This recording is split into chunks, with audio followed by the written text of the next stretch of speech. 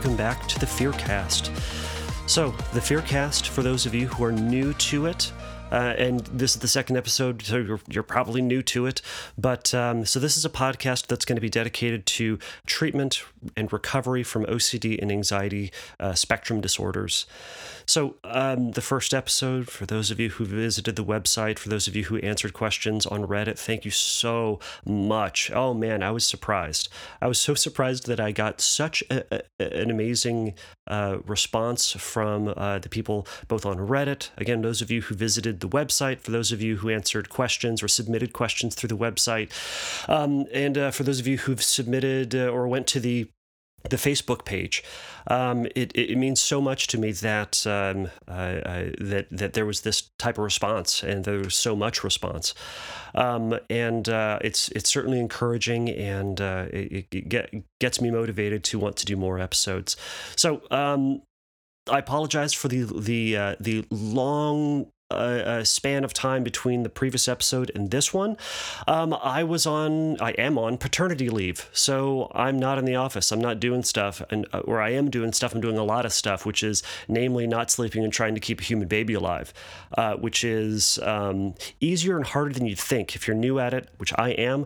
So for those of you who have kids and that's old news to you, you're probably giggling and laughing at how I probably sound really exhausted. It might be because I am, but who knows? Who cares? So again, thank you so much for people who had visited the website, listened to the previous podcast. So this first bit of the podcast is typically going to be an opening segment talking about some type of aspect of OCD, some type of aspect of anxiety, a treatment tool or technique, something like that, and then we're going to go into questions. However, this whole main segment is also a question, because Ashley submitted a question through the Submit a Question link at fearcastpodcast.com. By the way, you can submit your questions through the website. You go to fearcastpodcast.com, navigate over to the Submit a Question link, and it will prompt you to submit a question there. And I do read all the questions. I will consider them for future podcasts. You can also give me a call. The phone number is 714-594-9281. Again, that's 714-594-9281. You can give me a call there, and I'll try to put that question in a future episode. So Ashley, through the website, submitted a question. She asked, can you do a podcast on existential OCD? So Ashley, yeah, I can do an episode on existential OCD. So here it is. So existential OCD is a subtype of OCD, of obsessive compulsive disorder. So there is a bunch of information online about existential OCD. There's going to be some blog posts you can find. There are going to be some good books out there that will have a little bit on existential OCD. So I don't think that I'm going to be the end-all, be-all of information through this podcast. But I'm going to do a couple of things. So first, I'm going to go over a couple of the basics surrounding what existential OCD is, how it's OCD, how it fits into the general pattern of OCD. I'm going to also go into some common obsessions, some common compulsions with it, talk about some treatment aspects of it, and then go over a little bit of an exercise at the end. But one thing that I do want to do, and if you do listen to the end of the episode, we're going to go over some of these things. I'm going to go over some of the answers to some of the most common existential questions that my clients suffer with, and some other folks who experience existential OCD. So if you listen through to the end of the podcast, some of those questions that are really common with existential OCD, I'm actually going to answer. So I'm going to give you some of those, some of that information that hopefully you're probably looking for. So, but you are going to have to listen through to the end. Right off the bat, I just want to dispel a bit of a misnomer, a bit of a misconception that people have about OCD. You're going to hear a lot about these different subtypes. There's going to be existential OCD. There's going to be relationship OCD. There's going to be HOCD, which is shorthand for homosexual OCD or sexual orientation OCD. There's going to be harm OCD. There's going to be all sorts of stuff. A lot of people do get really bent out of shape about the different subtypes, and that one needs to be treated especially different from another, or that this one is worse than all the others, or this one over here. You hear this one a lot, actually, from a lot of the folks who have pure OCD. They'll say, "Oh man, it must be so easy just to have simple like washing, checking OCD because it's so easy. I mean, I can stop washing my hands. It's super easy." So you'll hear different types of people talking about, or different folks with OCD talking about their OCD being worse or better, but they're all the same. They're ultimately speaking, all subtypes of OCD are going to be the same in that they follow the same OCD pattern. So they are all going to be unwanted, intrusive thoughts, feelings, images, sensations, or urges, and they're all going to cause some type of significant distress. So the DSM calls it marked distress. It causes significant pain. So this isn't the standard like, oh man, I hate when things are out of order. Oh man, I hate, I don't like when my hands are sticky either, but whatever. It's going to cause some severe anxiety, some severe discomfort, and it's really going to get in the way of some aspect of your life. So existential OCD can have some commonalities between some other types of OCD. So there are going to be some aspects that'll fall kind of into a religious scrupulosity aspect. There's going to be some stuff that might even fall into a relationship OCD aspect of things. But again, the pattern of OCD is going to be what we're looking for. If there's going to be a trigger, that can be a thought, a feeling, an image, sensation. It can be an urge, which leads into the obsession, which I like to call the feared story. It's this thing it's the story that your brain tells you about what's going to happen to you, around you, because of you, in the hereafter. It's something your brain tells you is going to happen, and from that, you typically feel really uncomfortable. You don't like the outcome of that. That story sucks. So we're going to do a compulsion. That compulsion is going to be anything that we can do to try to get rid of that feeling, or try to solve the problem, or to try to answer that question, or to gain some type of knowledge. And then we believe that once we get that answer, once we get that reassurance, then everything's just going to be okay, that we're going to be happy again, that we're going to be whole again, or ultimately that we're just going to feel safe again, safe and certain. And that's the deception, ultimately, that we're going to get that answer. But there's still that promise out there. So with existential OCD, it's oftentimes having to deal with questions about the ultimate purpose in life. They can be questions about, again, back to the religious stuff, it can be questions about my ultimate purpose on earth. It can be the meaning of life. It can be what is my true calling? What is my occupation? What am I truly good at? It can be other things, relationally. It can be things like, how do I know my partner? How do I know I and my partner love each other in the same way? Do we experience the same sensations? Are we experiencing the same feelings? Some people will talk about how, are you and I seeing the same color red? So these are or any other colors, or are we hearing the same things? Do we have the same experiences? So these are these big, broad questions, these philosophical questions that sometimes we all ask, but those folks with existential OCD will get caught up on it. I really want you to resist struggling with the content of the obsession and stop treating it as if it were special. So here are some common obsessions that folks with existential OCD deal with. And again, I'm going to miss some. These are just some examples. You can go online and find some others.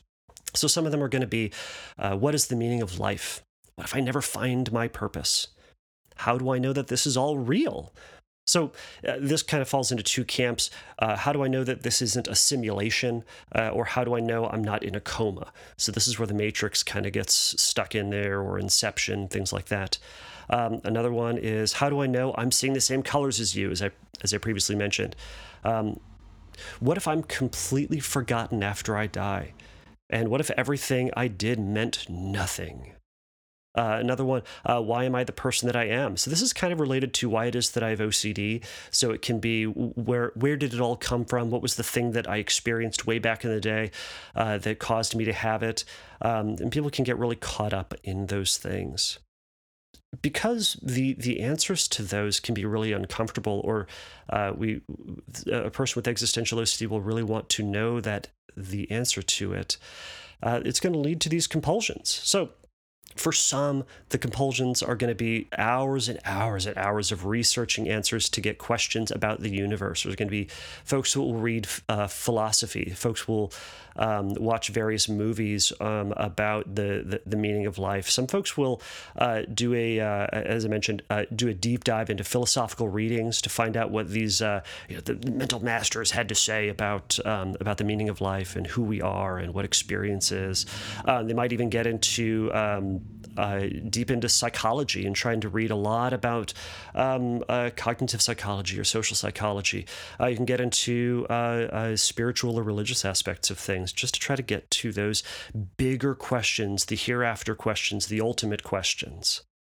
Some folks will also mentally review their situations from the past or their previous experiences to see if they had a good or bad feeling about something. So they can kind of think about that if they felt right or they felt good about a situation they were in or a time they were in. Kind of sometimes with the simulation existential OCD, they'll think back to see if they had the appropriate feelings. Did they feel right? Did they feel like that they were really connected to who they really are, connected to the now?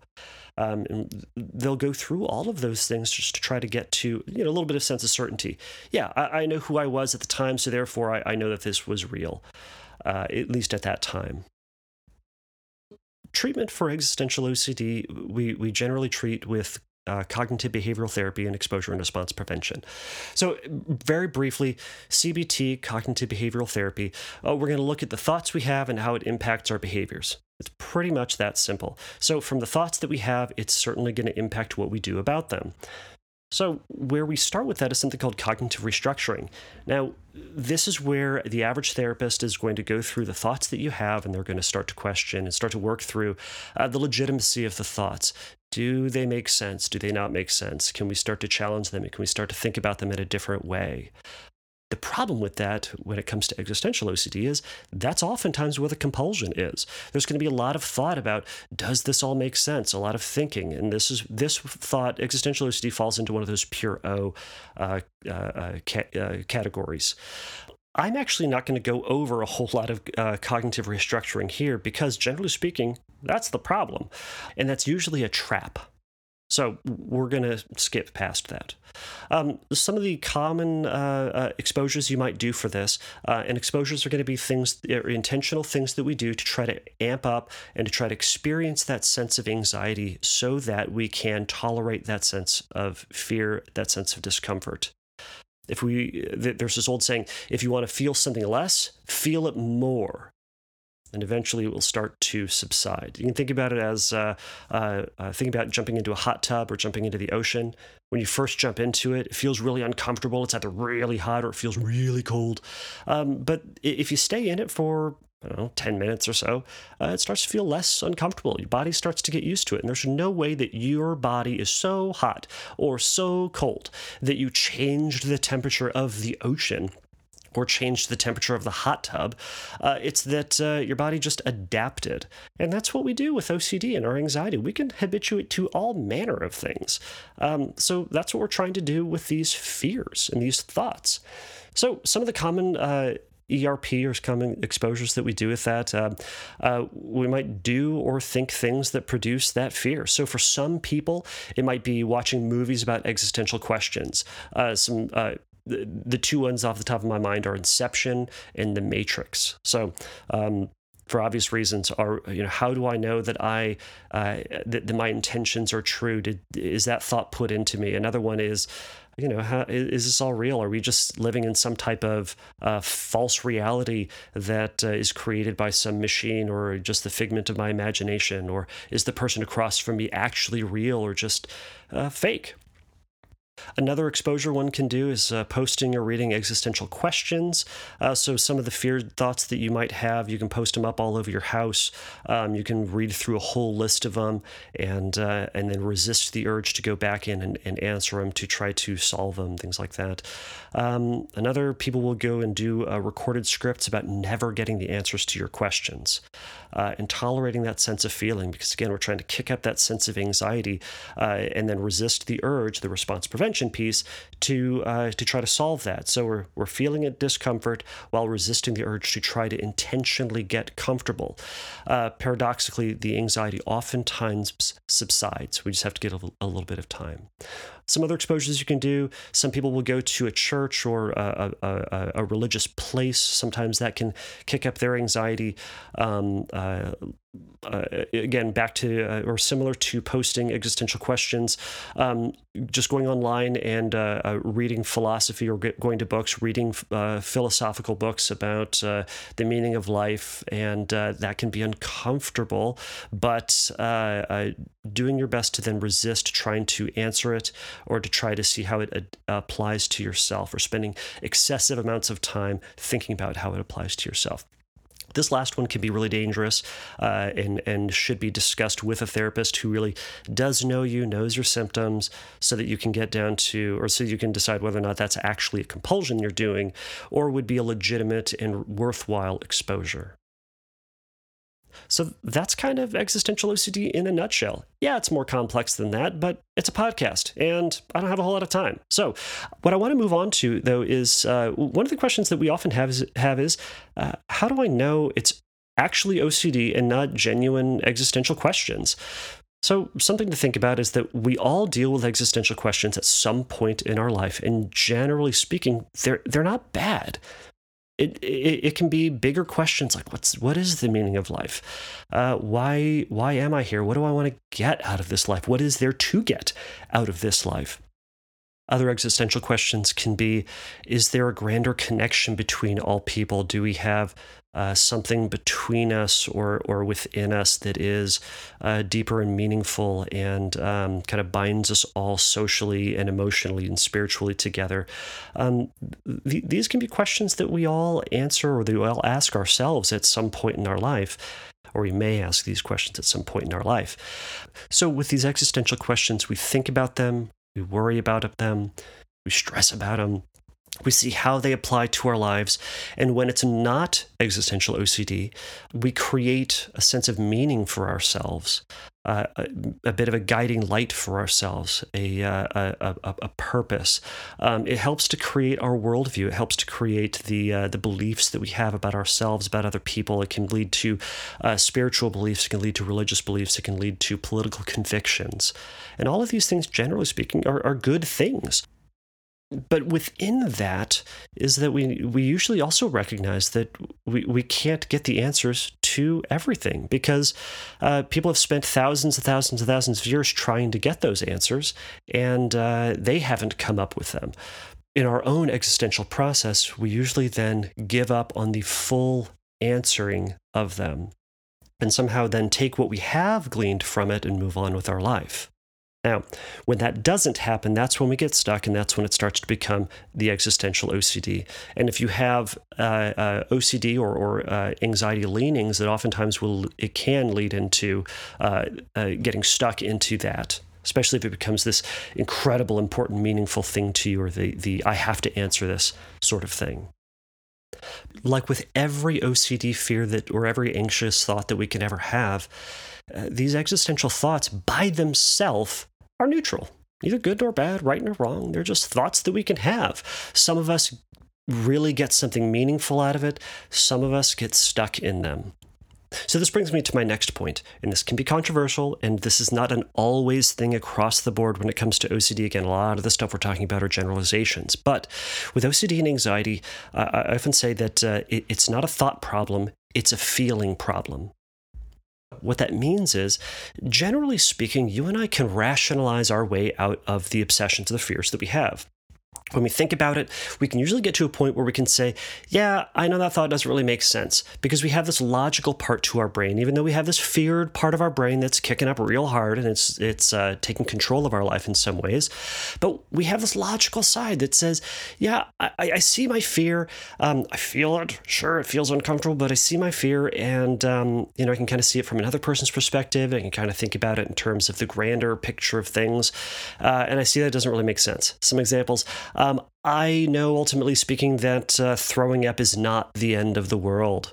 Another person might think, I know it's unlikely that I can kick a rock into the street and cause a 27-car pileup, though it feels uncomfortable. I know it's just a little rock. It's probably not going to cause this horrible, terrible thing. Another person might logically also say, I know I can't telepathically give another person an erection. Now, we can logic our way through those things. We can think about it all that we want. But the problem is this. The feeling that we get as a result of those thoughts, or even independently of those thoughts, is so uncomfortable and so unbearable and sometimes even painful that we would do anything to try to get rid of it. A neutral thought comes in. Our fight or flight starts kicking up because of the possible what if. Hey, what if this thing happens? The possibility of it. And then our brain tries to solve whatever that problem is because, again, our brain is a problem-solving machine. It hears these questions or sees these things in our experience and says, oh, well, what's my relationship to that thing? Oh, I wonder if that thing could hurt me. So it asks these questions. Why am I thinking this? That's weird. Where did that come from? What does that mean for me? How could this affect me? How can I fix this? Can this thing be avoided? Now, with all of those questions, again, those are just thoughts. Those are reasonable questions that we have. If we see a snake on the ground as we're hiking, our brain's going to say, well, how do I get around to this thing? Because that thing looks pissed. That thing looks like it's going to bite me and kill me. And I don't want that. So I'm going to try to get around to that. Now, when it comes to these existential thoughts, or even with every type of other anxiety, we get caught up with these questions. Why am I having these thoughts? What does this mean for me? And it doesn't become this fun academic question or this question that we can think about for a little bit and then kind of put to the side. It graduates to become this big and ultimate question because this feeling that we get from it is so unbearable that we have to try to get rid of it. And that's typically what leads to our compulsions. Again, the compulsion is anything that we can do or think about to try to get rid of that uncomfortable feeling or to try to answer that question. So again, why OCD isn't a thought problem but a feeling problem is because if we had the thought without that uncomfortable feeling, generally speaking, we just wouldn't care. We wouldn't think about it at all. An example of this is going to be, if you listen to the first episode, the example is going to be of hearing somebody else's fear and just not really caring. It just doesn't really affect us. We hear that other person's fear and we go, oh man, I wish I had your fear because of X, Y, and Z. Because we see that other person's fear and we don't get all bent out of shape. We don't feel the personal, emotional content of it, so we don't feel uncomfortable, so we don't really have a reason to try to get rid of that fear. So therefore, we don't have to do any compulsions. Which leads me to another thing that I tend to believe, this is generally speaking, but I'm going to be the only therapist on earth that's going to tell you that feelings are stupid. All right? We feel these feelings way too much, especially those of us with anxiety or OCD. Feelings are uncomfortable, they're awkward, they're inconvenient. They show up when we don't want them to. We feel too much of them when we don't want them to.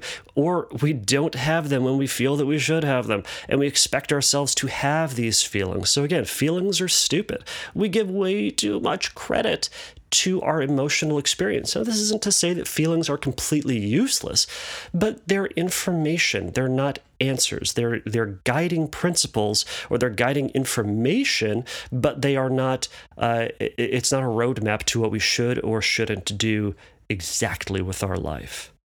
So back to our thoughts, though. Because we can rationalize our way out of this, in cognitive restructuring, we would recognize that nobody has ever solved these thoughts, or no one has really solved these thoughts in the thousands of years of philosophical thinking and writings. And I haven't solved these problems in my hundreds or thousands of hours of doing compulsive thinking, compulsive checking, compulsive reading. I haven't solved it. And here's the other part is I probably won't be able to solve it. Now, I added the word probably in there because here's one of the problems with all of this, and here's the promise that OCD is going to present to you. You might solve the problem. You could. I suppose it's possible because I can't say it's impossible.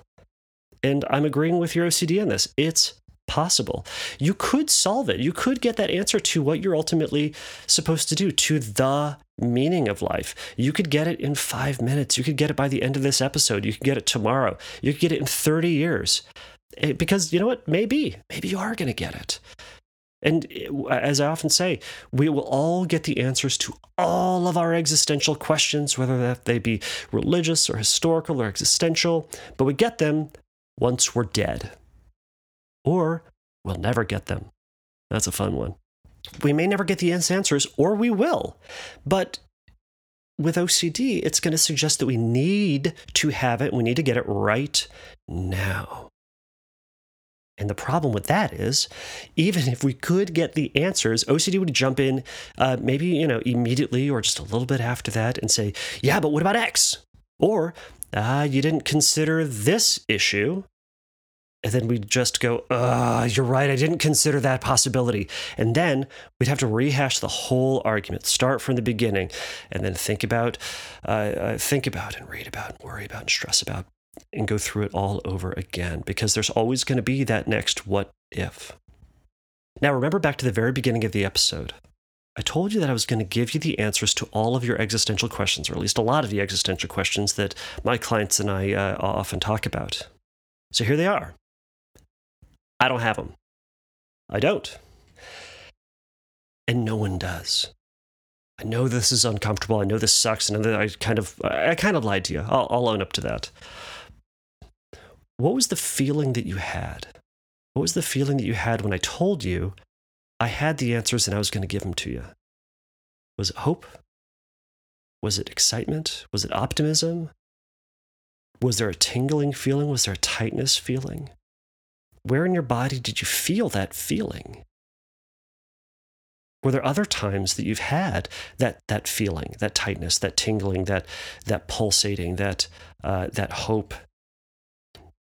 Now, also, when I told you I didn't have them, what did you feel then?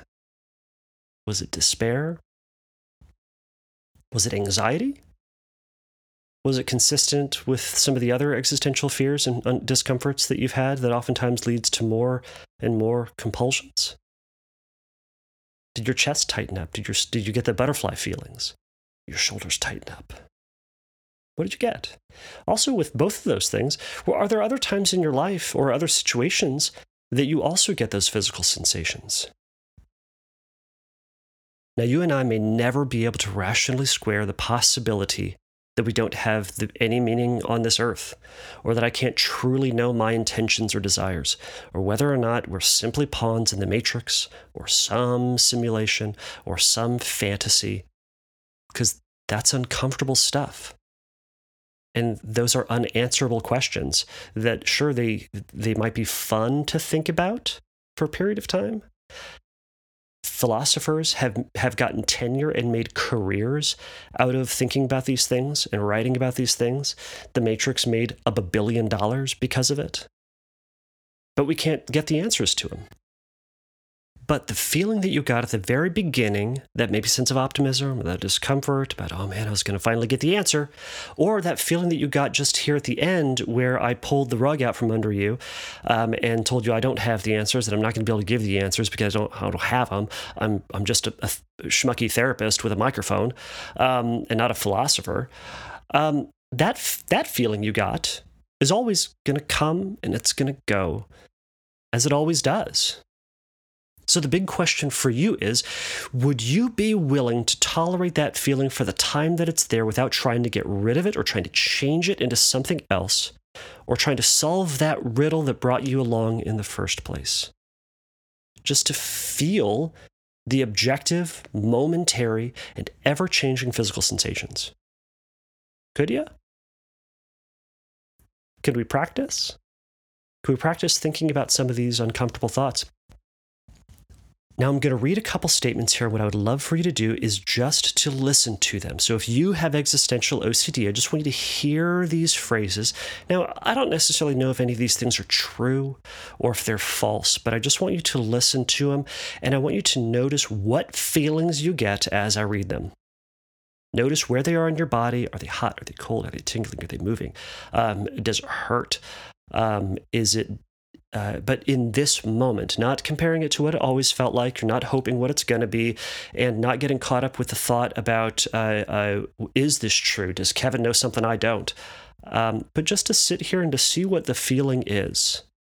So here we go. I may never know my purpose in life. There may not be a meaning to my life nor anybody else's.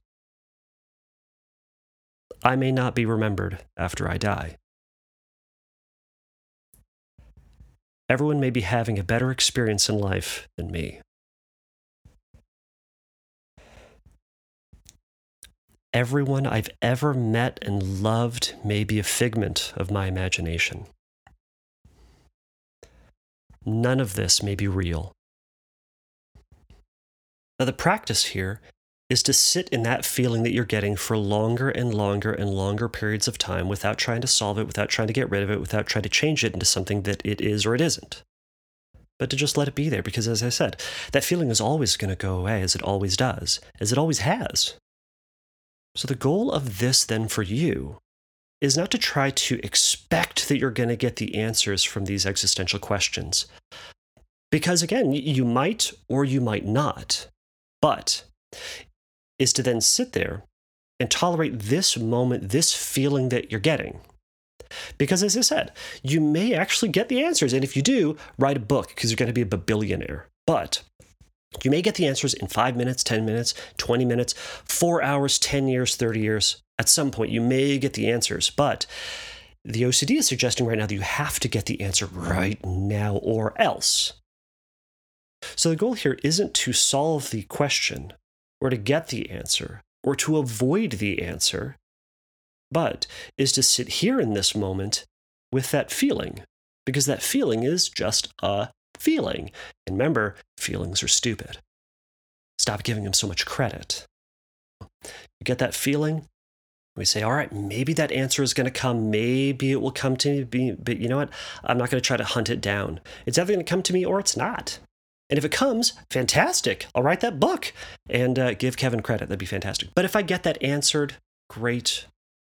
But what I can do or what I have to do right now is to sit here in my life, tolerating that feeling, because that feeling is going to go away. That sense of urgency, that pain, that discomfort is eventually going to pass and drift away. So let it and get on with your life. Do something else with your time. Do something else that's more meaningful than doing that same thing that you've done over and over and over and over and over again. You can and should work with a therapist to get some more custom exercises for yourself. I just kind of went over a couple of things that you can do.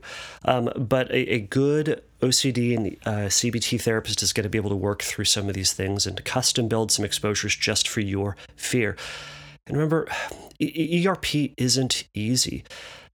Being fully present and accepting of the discomfort that we get isn't easy. You think about it this way.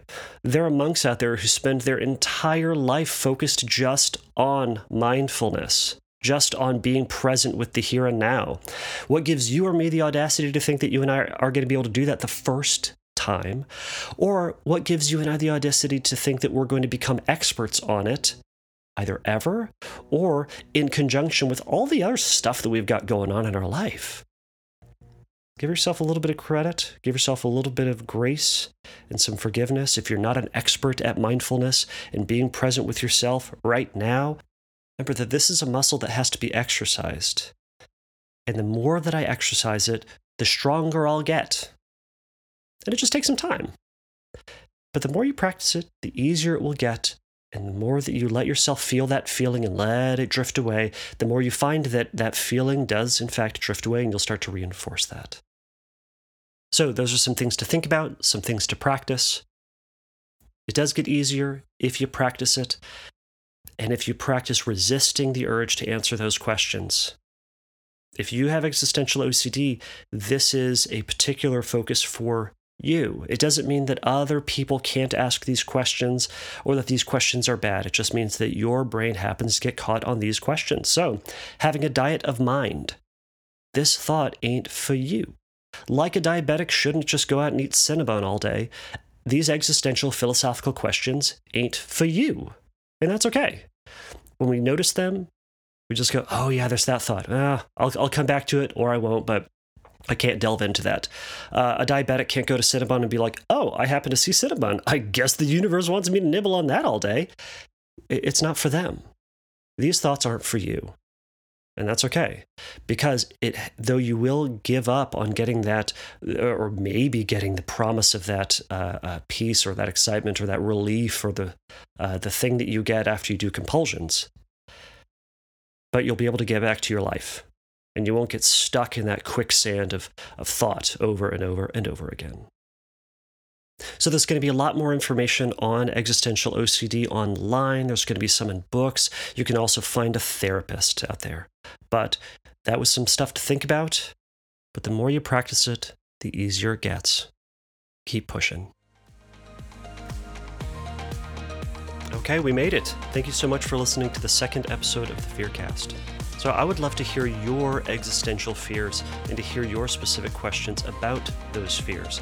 So if you have a question or a comment for a future episode, you can either leave a voice message at 714-594-9281 or visit the website at fearcastpodcast.com. Click on the Submit a Question link and leave your question there. So I did the existential OCD question today because people requested it. Somebody left me a message on the website and said, hey, could you do an episode on existential OCD? So I did. I was going to talk about groinal sensations, but if I get questions, I'm going to answer them. So if you want those questions answered, you got to submit them through the website or give me a call. Please remember the Fearcast is not a substitute for psychotherapy. If you have any questions about finding a therapist or need some extra help in your recovery, you can visit the Find Help page at fearcastpodcast.com.